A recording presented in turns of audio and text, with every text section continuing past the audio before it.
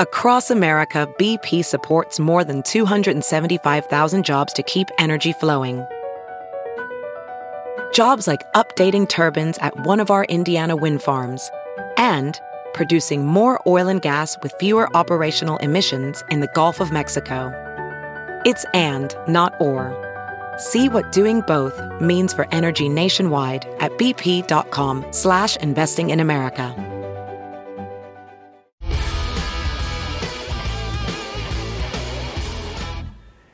And welcome to the Water Cooler, everybody. I'm David Brody. Thanks for being here. It's Thursday, January 28th, 2021. And according to House Speaker Nancy Pelosi, the enemy is within the House of Representatives. Yes, that is what she said today at her weekly press briefing. Provocative words, explosive words for sure. We're going to have more on that in a moment. Also today, the life issue under attack today. President Biden out with an executive order that has faithful conservatives pretty peeved. Is pretty peeved in the Bible? I'll have to check that. Plus, a U.S. congressman will be here to give us a look at a new pro-life bill aimed at protecting those with Down syndrome. And Donald Trump and Kevin McCarthy sitting in a tree. K-I-S. All right, never mind about that. Anyhow, the power couple meeting at Mar-a-Lago today down in Florida to try and heal some of the political wounds post-January 6th. What is the road back for the GOP? We're going to explore that. But first, more on Nancy Pelosi's comments today, where she ripped House Republican members, accusing some of them of being the enemy within. It shouldn't be that not only is the President of the United States inciting an insurrection, but keeps fanning the flame, endangering the security of members of Congress, to the point that they're even concerned about members in the House of Representatives being a danger to them. What exactly did you mean when you said that the enemy is within? What exactly did it you means mean by that we have members of Congress who want to bring guns on the floor and have threatened violence on other members of Congress. All things heating up. Let's dissect some of this and bring in Nancy Pelosi's longtime former communication director, Brendan Daly. Brendan, great to have you on the show. Good to see you again. Good to be here, David. Well, Brendan, what do you make of the Speaker's comments today? Pretty provocative. Well, they were, but I think she was reflecting the concerns of her members, as always. A lot of them really felt threatened on January 6th, certainly during the insurrection. And AOC, you probably have seen, has tweeted a few times about, she thought she was going to be killed that day. And even since then, the House members, and particularly those who don't have security, are concerned about threats that have been leveled against them. And then, as you know, the Speaker wanted to put in magnetometers to prevent members from walking to the floor with guns, and some of them have just gone around and tried to bring a gun onto the floor. I don't know that she thinks that necessarily is going to happen on the floor, but I think it just reflects the heightened concern about security and its ongoing concern of both members and staff. I've talked to my friends up there, used to work there, and this was serious. Every day, I think we learn more and more how serious it was and the real threat that it occurred to both the members and the staff. Brendan, we're going to get some sort of security assessment about January 6th. What's your expectation of what you think that might show? There's a lot of unanswered questions. A lot of people want to know what potential Republican Congress members might have had something to do with it, or the tours that they were giving beforehand. At the same time, there are a lot of people wondering, what did Nancy Pelosi and others know beforehand? Because how does the Sergeant at Arms not necessarily inform leadership about a potential threat? That has a lot of people wondering what's going on there.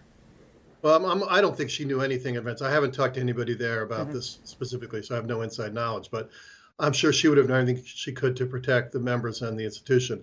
I think that the members all thought that the Capitol Police were prepared. They knew this was coming, and that they would have enough security forces there. Clearly, they didn't have enough, and they were overrun pretty quickly, pretty easily.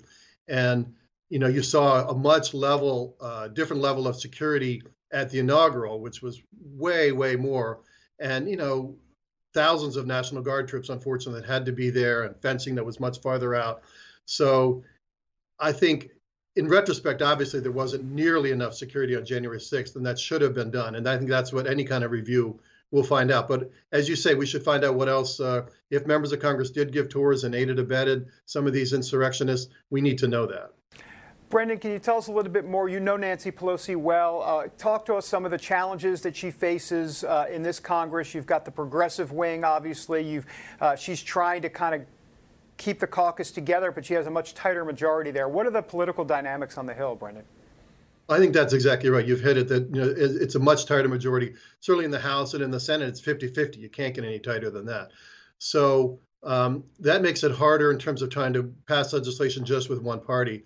I think, she and the president certainly would like to reach out to Republicans and on COVID relief, on infrastructure, on any number of issues. I think there could be some bipartisan support. We'll see whether that can happen. It's a very, as the president has called for unity, and I think members want that, but there has to be some sort of accountability of what happened, particularly on January 6th. And that's really why impeachment is going forward. And I know a number of Republicans are concerned about that. But I think from the Democratic point of view, this was an insurrection, and this was a danger to our democracy, as well as to the lives and the health of staff and members. I mean, some of these insurrectionists were chanting, "Hang Mike Pence." This was a serious thing. This wasn't just a few folks who kind of get out of hand. This was a planned attack. And, we see every day now more and more of the Capitol Police officers who were injured. One got his eye poked. They may lose his eye. Two of them have committed suicide since the attack. Right. It's really been a serious situation. And so I think that kind of has to be resolved, and then we can hopefully move forward and put that behind us. Brendan, just so I understand, you said accountability. There needs to be accountability here. Are you referring specifically to the impeachment and then the potential trial coming up, or are there other ways and measures that you believe that there should be accountability here? Oh, specifically referring to impeachment. Okay. And, we know it's going to be very difficult, I think, for the Senate to convict the president. Some people say, well, why would we even have a trial at all? I do think it's worth having the trial to point out, not just on that day, but in the 2 months since the election leading up to that, what the president said, and the fact that he repeatedly lied, and a number of members of Congress actually lied when they knew the election wasn't stolen. There was so many chances for fraud to be proven in court, case after case after case, and state after state, and judges from both who were appointed by, even President Trump, certainly by President Obama, President Bush, judges from all different persuasions, all threw them out because there wasn't any evidence of it. And so I think we have to sort of establish a set of facts that there was not a fraudulent election. Joe Biden was elected properly. And once people can accept that and state that and accept that, then we can move on. But we still don't hear enough people really stating that, to me, obvious fact. Yeah. Brendan, what's the danger here for Democrats in terms of overplaying their hand here? I mean, it's a slight majority, obviously, in the House and a very tight razor thin in the Senate. But they do feel like they have a mandate. The election is over. So I guess my question then becomes, I'm looking at things like, for example, in the Senate, budget reconciliation. I mean, that doesn't necessarily strike unity to me. Obviously, the packing of the courts, I know there's some Manchin and other people are against it. But I wondered about the budget reconciliation in the Senate, because it seems to me that is a powder keg. If you want unity, I'm not quite sure if that's necessarily the way to go about it, but progressives want to do this. Well, some of them do, certainly. And I think Democrats as a whole want to get something done. So you'll see the president, I think, try to work with this bipartisan group in the Senate in particular. There's a group that some are calling the Sweet 16. It's the sort of the moderate, 8 moderates on the Republican side and the Democratic side who can work together. And if they can get something done, I think that the question is, how long will that take? Let's start with COVID relief. There was a package that got approved at the end of last year under President Trump. But I think the Democrats and many economists feel like that wasn't enough. The economy's in real trouble. We just had economic news this morning saying that for year 2020, the economy sank by 2.5%. And so we still need to do more stimulus. And so I think if there can be agreement on that, the question is, how big would that be? Would it include aid to state and local governments? Would it include more money for vaccinations and that kind of thing? If that can be done, I think that's something that should be done. And the president has made it very clear he wants to try to work in a bipartisan way. If that doesn't happen, then I think you're right. It probably would go through budget reconciliation.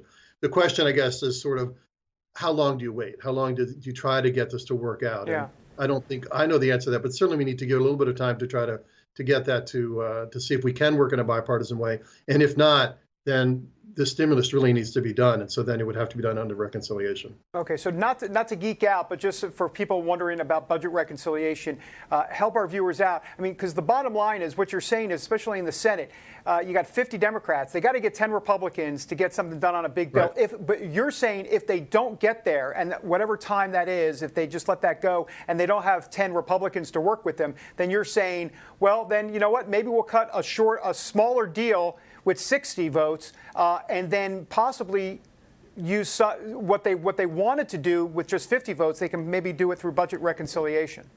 Correct. And for those who don't know what that means, it just means that you don't need the 60 votes if you do through reconciliation. It has to be some sort of financial matter. That's why we call it a budget reconciliation. That's, in fact, how healthcare got passed back in 2009 and 2010. And I think everyone would have wanted that to be more bipartisan. And the question is, yes, we want unity, but at some point we also want action. And if the Republicans will not vote, even if 10 of them won't go for a specific bill that the administration and the Senate and the House leadership thinks is important, then they would go that route. But I do think at the beginning they're going to try. I mean, if there's anybody who's really made a career of working with the other side, it's Joe Biden. He's a centrist. He's worked with Mitch McConnell on a number of things. I know he wants to try to get that done that way, and we'll just have to see what happens. Yeah, I got 30 seconds or so left. He's off to a flying start, if you will, with executive orders. The media, even the New York Times, making a big deal about this in terms of maybe it's too much. What's your sense of the executive orders that he's signing? I got about 20 seconds or so, Brendan. Sure. No, I understand why there's a concern about that, but I think he feels like he promised action right from day one, and he wants to live up to that promise. And so far, he certainly has. So the first week or so, he's really taken a lot of actions that he said he would do. He's following through. Brendan Daly, great to see you. Great insight, and hope you'll come back on the show. Appreciate it. Oh, thanks, David. Anytime. Thank you. All right. Brendan Daly, former communications director for Nancy Pelosi. And can I say long time? I'm saying long time in a very nice way. I'm not trying to date him or anything, but he power player up on the Hill. And we'll see what the next moves are for him as we move forward. All right, Congressman Ron Estes from Kansas is going to be joining us next to talk about his new anti-abortion bill. Some people would call it something different. The bottom line is the congressman believes it's going to protect those with Down syndrome. Back in a moment. Hey, it's Kaylee Cuoco for Priceline. Ready to go to your happy place for a happy price? Well, why didn't you say so? Just download the Priceline app right now and save up to 60% on hotels. So whether it's Cousin Kevin's Kazoo Concert in Kansas City, go Kevin, or Becky's Bachelorette Bash in Bermuda, you never have to miss a trip ever again. So download the Priceline app today. Your savings are waiting. Go to your happy place for a happy price. Go to your happy price, Priceline. Welcome back to the water cooler, everybody. Joe Biden once again getting the executive order pen out today, talking quite a bit about, or actually implementing certain what the liberals would call pro-choice policy. The conservatives would say it's pro-abortion policy. It has to do with rescinding. Right there, you can see says President Biden to sign executive orders strengthening Americans' access to quality, affordable health care.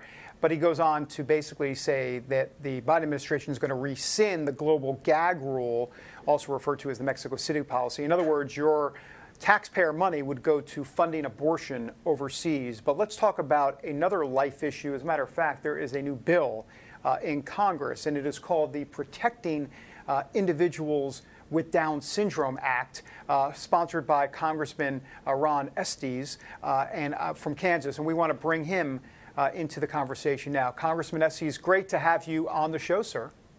Well, thank you, David. I appreciate the opportunity to talk about this. Well, let's talk about it. Introduced today, so hot off the presses. Tell us more about the bill and what it means. Yeah, it's really important that the piece of legislation that we've introduced in the House and also a companion bill has been introduced in the Senate. And basically the focus is that mothers shouldn't be pressured into having an abortion just because their children, their soon-to-be-born children, have an extra chromosome. So we want to make sure that we support life. You know, when we talk about the sanctity of life, that really is the first thing when we talk about life, liberty, and the pursuit of happiness. And we need to be supportive of that. Want to make sure that we help make sure that doctors don't go out and perform abortions and picking and choosing what quality of life they're going to dictate on individuals, on these unborn babies. Yeah, it seems like a no-brainer of a bill, and yet you're going to get resistance by the Democrats. It really is, and we had introduced it last session and tried to work through the process and get that passed.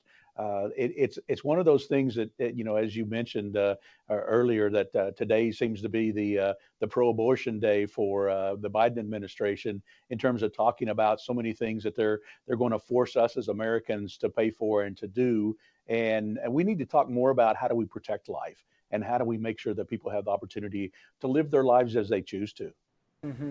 And talk to me a little bit about this idea that elections do have consequences. I mean, the truth of the matter is that Joe Biden winning this election, he's doing executive order after executive order, and a lot of people have made a big deal about it, saying, "I can't believe he's doing all these executive orders." My take on it, quite frankly, Congressman, is like, well, they fundamentally agree with everything the Trump administration stood for, so he's going ahead and trying to reverse a lot of it. Yeah, it really is bad when you go back and compare what was said, what was promoted, what was talked about during the campaign trail. The Biden administration or the Biden campaign didn't promote what they were really going to do when they got into office, and of course the media gave them a pass and allowed them to skate under the surface. And now that they're in office, they're doing so many things to promote this pro-abortion agenda and focusing on the burden that we as taxpayers have to pay for, that choosing who gets to live and who doesn't going through this process. And we should stand up against that. I'm not a big advocate of executive orders, whether Republicans or Democrats are doing it, but particularly go through this process. When we've had this policy in place for years, and being able to look at, for example, the Mexico City Accords, and just because by the stroke of a pen, a president gets rid of that. So we need to focus on getting good legislation passed, like the bill to protect individuals with Down syndrome, so that people understand and the laws in place, and that an administration like the Biden administration can't come in and wipe that off the books. Congressman, Democrats obviously control the House. There'll be a lot of people that watch this interview and go, wait a minute, why even introduce a bill like this? Because Nancy Pelosi is never going to take it up. It's not going to get passed. What's the point of, I mean, obviously it's your job to introduce these bills and to try to get legislation passed, but you have hurdles in the House. So what's the expectation here? What are you trying to ultimately do here in terms of the greater good? Yeah. So most good legislation takes multiple years to get passed. From the standpoint of you introduce it, you start talking about the concept. If you obviously you have a lot of supporters that are on your side when you start that process, but you may or may not have a majority in that mix. So we want to continue to talk about it. We want to continue to talk about this is an important policy that we ought to have as a country. And part of it is we look to, there will be another election next year. We'll have another election, and there'll be a complete opportunity to replace members in the House of Representatives and elect members that support good policies like this. So this is one of those things that even if we can't get enough votes for it to pass the House this Congress, at least we can talk about it, that this would be the type of policy that we would implement if the Republicans did have the majority in the House. And when we get that majority back in 2 years, we'll be able to pass this type of policy. And it's something that's good for the country, certainly good for the hundreds of thousands of individuals that have Down syndrome now. It seems like the times have changed on the life issue. In other words, it seems to be going in a very positive direction because of the ultrasound technology and a lot of the new gadgets that are out there, that people are really seeing what's at stake here as it relates to babies' lives. I'm wondering to get your take on where this movement is going compared to the same-sex marriage movement, which seems like that train has left the other station in the other direction. But on the life issue, it seems to be a much different ballgame. There seems to be a real opportunity there. Yeah, when you look at real science, I mean, our science, our medical capabilities are so much better today than they were 20 years ago or even 10 years ago in terms of being able to help newborns, help individuals with diseases to recover from those and to grow from those. And we need to make sure that as we are capable of doing more, with our medical capabilities, that we reflect the laws to support that. And, we talk about, abortion after 20 weeks. There's only, 7 countries in the world, including China and North Korea, that allow abortion at that late stage because they know the medical technology is there to support life. And the United States shouldn't be in that category of those countries. Yeah, I was reading through your fact sheet. It's fascinating to see that, or horrible to see about the abortion rate of babies with Down syndrome. It's really sad to see. It really is, and this is who are you or I to determine whether somebody's life's worth living. I mean, if we go down this slippery slope doing that, it's something that's going to affect so many people, and it starts a terrible process in terms of looking at whether you should be allowed to maintain your life and live the way you want to. Well, Congressman Estes, really appreciate the important legislation you're bringing forward, and you're from Kansas, so you know what I'm going to say. Go Chiefs, right? That's right. Go Chiefs. All right. I won't say the quarterback of the other team. I promise I won't. Thank you. Congressman Estes here on the Water Cooler. Back in a moment with Jenna Ellis talking about the life issue. Back in a moment. Welding instructor Alex DeClaire knows VR training platforms like ForgeFX help students master their skills. There's a big learning curve with welding. Virtual reality simulates that exact muscle memory that they need. Learn more at meta.com/metaverseimpact.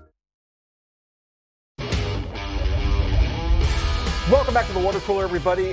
Joe Biden, I tell you what, someone's got to get me a framed copy or give me a pen. Get me one of those executive order pens, because they're going out of style.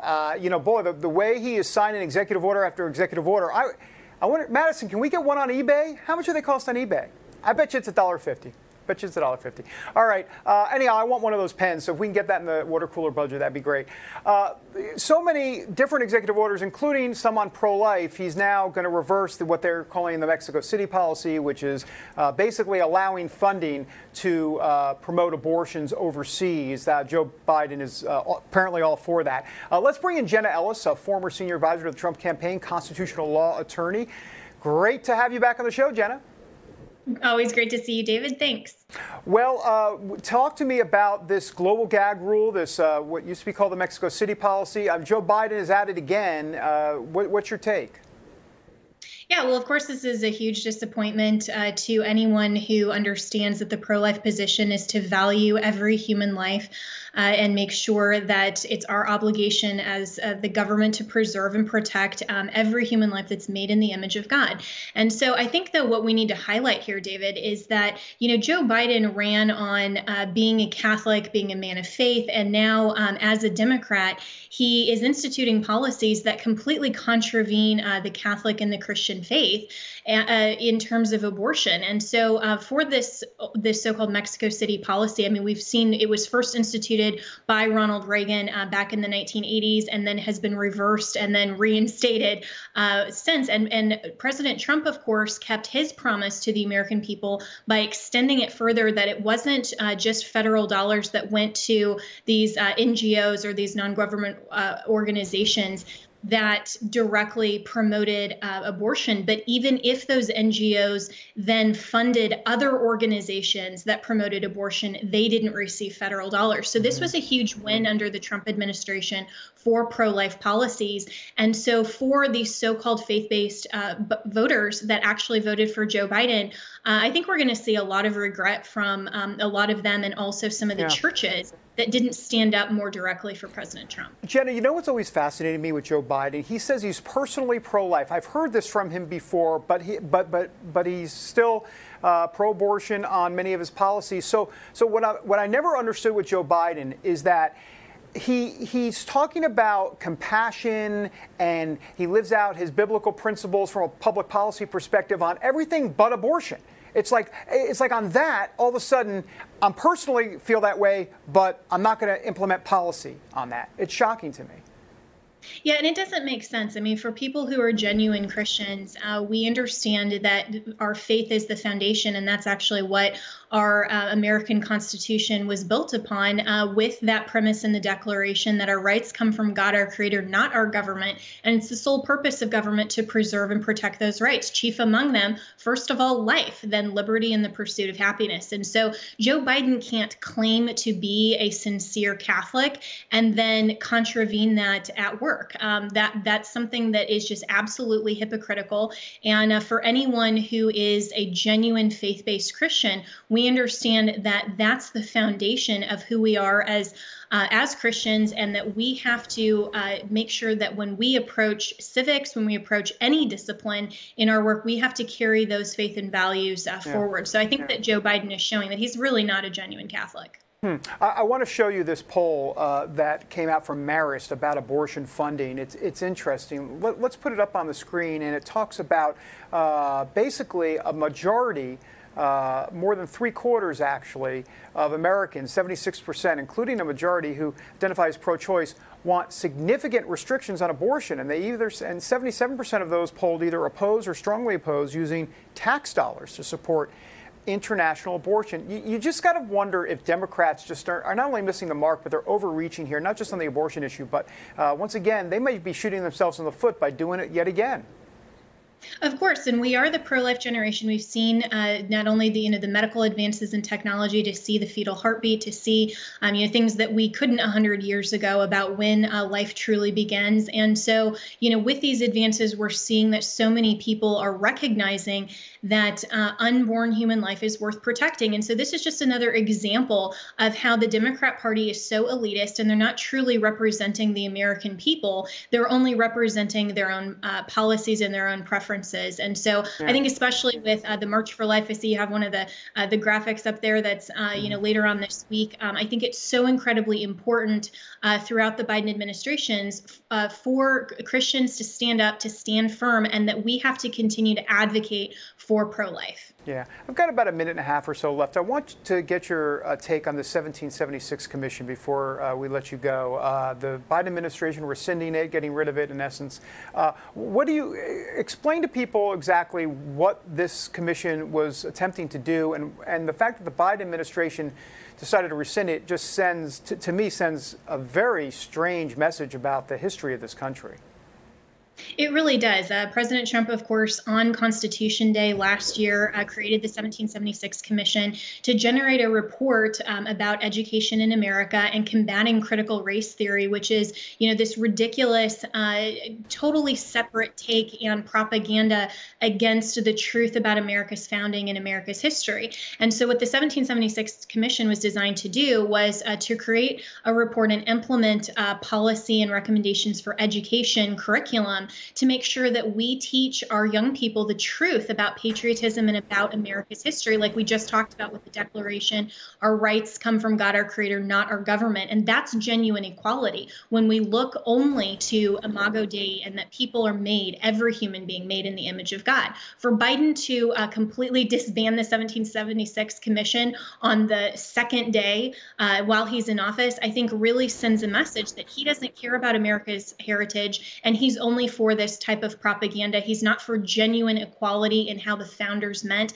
and he's not for preserving and protecting America's heritage or true, genuine liberty and freedom. Yeah, by the way, the last time I checked, if I see the front lines of the Judeo-Christian fight in this country, you're right there, Jenna. I see you. You're right on the front lines, by the way, so thanks for being there.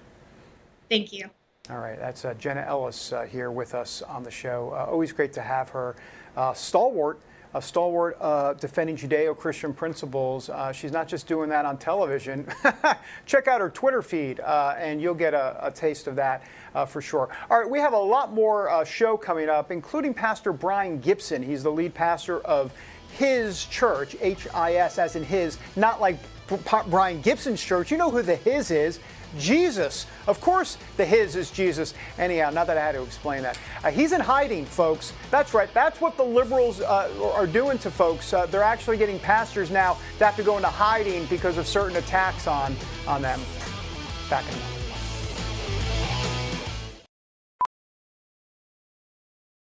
As a professional welder, Shayna Ford uses Forge FX to practice over and over, which helps her improve her skills. The more muscle memory that you have, the smoother your weld is. Learn more at meta.com/metaverseimpact.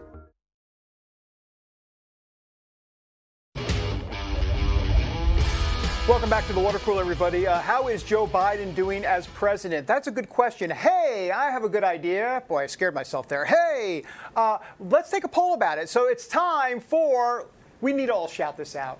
I need more people around. The poll of the day. Water Cooler, poll of the day. Poll of the day here at the Water Cooler. So, do you approve or disapprove of the way President Biden is performing his job? This is a Just the News poll taken by Scott Rasmussen. 41% actually say strongly approve. 17% somewhat approve. 7% somewhat disapprove. 25% strongly disapprove. 11% not sure because they're at the Taco Bell drive-thru and have better things to do. So, basically, 58% pretty much approved so far of the way Biden is handling his job. Okay, it's early. It's early. We'll see how those numbers are in a month, 2 months, 6 months, a year. We'll see. I don't know why I'm shouting. Let's bring in Pastor Brian Gibson, lead pastor at his church. Pastor Gibson has been on the show quite often, and always great to have you back, sir. Pastor Gibson, thanks for being here. Hey, thanks so much for having me, David. It's always an honor to be with you. Well, last time we talked to you, you were in hiding, basically. The liberals were kind of going at you. What's your status now based on, and this, just the background on it was January 6th. They felt like, I don't know, they had bad intel about you, which was not true. But tell us what's going on now. Yeah, well, there's the picture of me with the guy with the ferret on his head. And I learned an important lesson, David. Don't take a picture with anyone, right? Because now in America's hateful culture, whatever they do for the rest of your life, you're responsible for. So they took that pic and the pic of that guy in the Capitol. They merged the two of us together. And then I think it was a coordinated threat against my life. That's what a lot of attorneys and investigators think.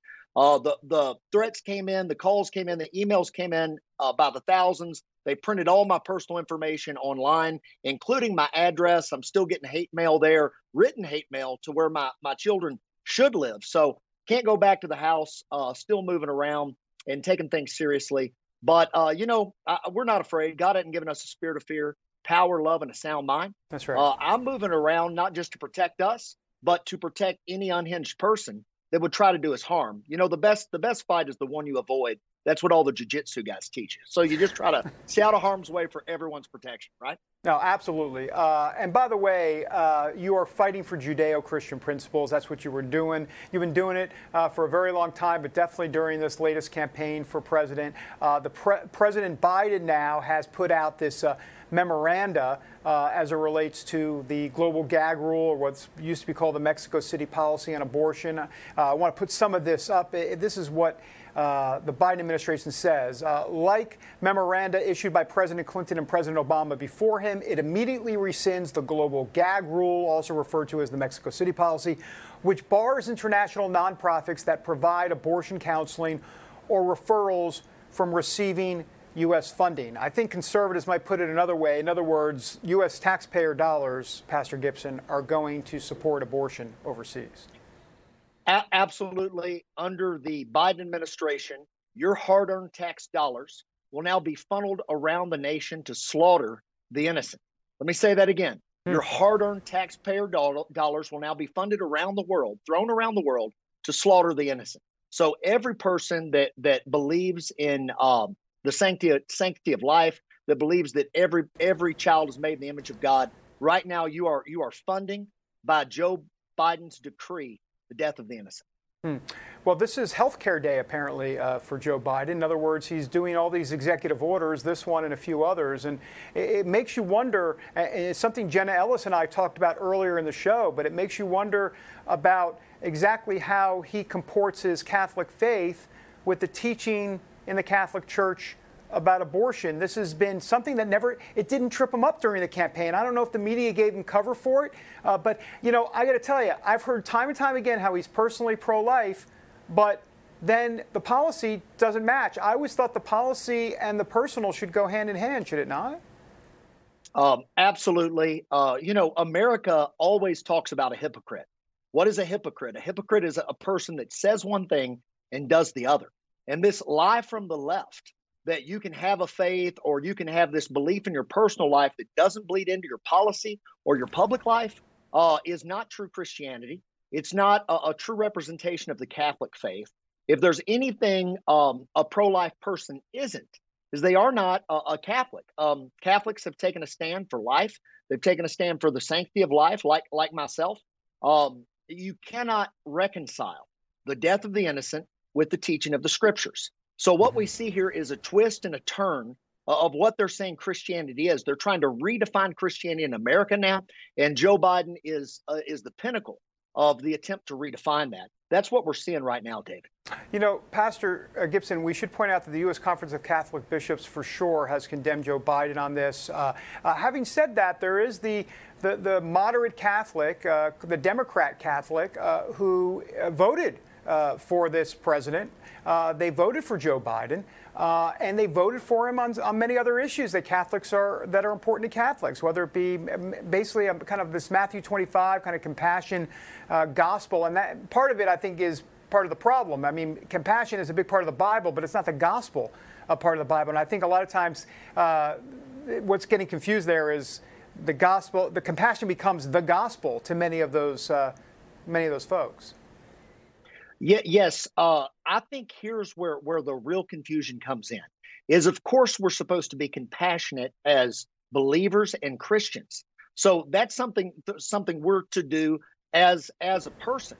But the moment you take over taxpayer dollars, it doesn't become an act of generosity by a Christian. It becomes something that's mandated to people. It's misused. The government always messes up these programs. And what could be happening at the real faith level, at the churches, and at grassroots level, the government gets in, muddies it, and destroys it.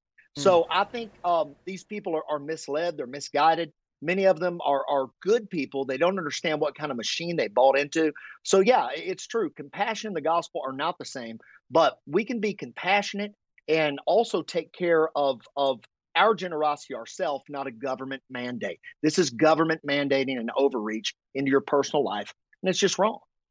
Pastor Brian Gibson, this is where you say, come on, preach. Yeah. Yes, sir. Yeah, come on, David. Can I get an amen? I love it.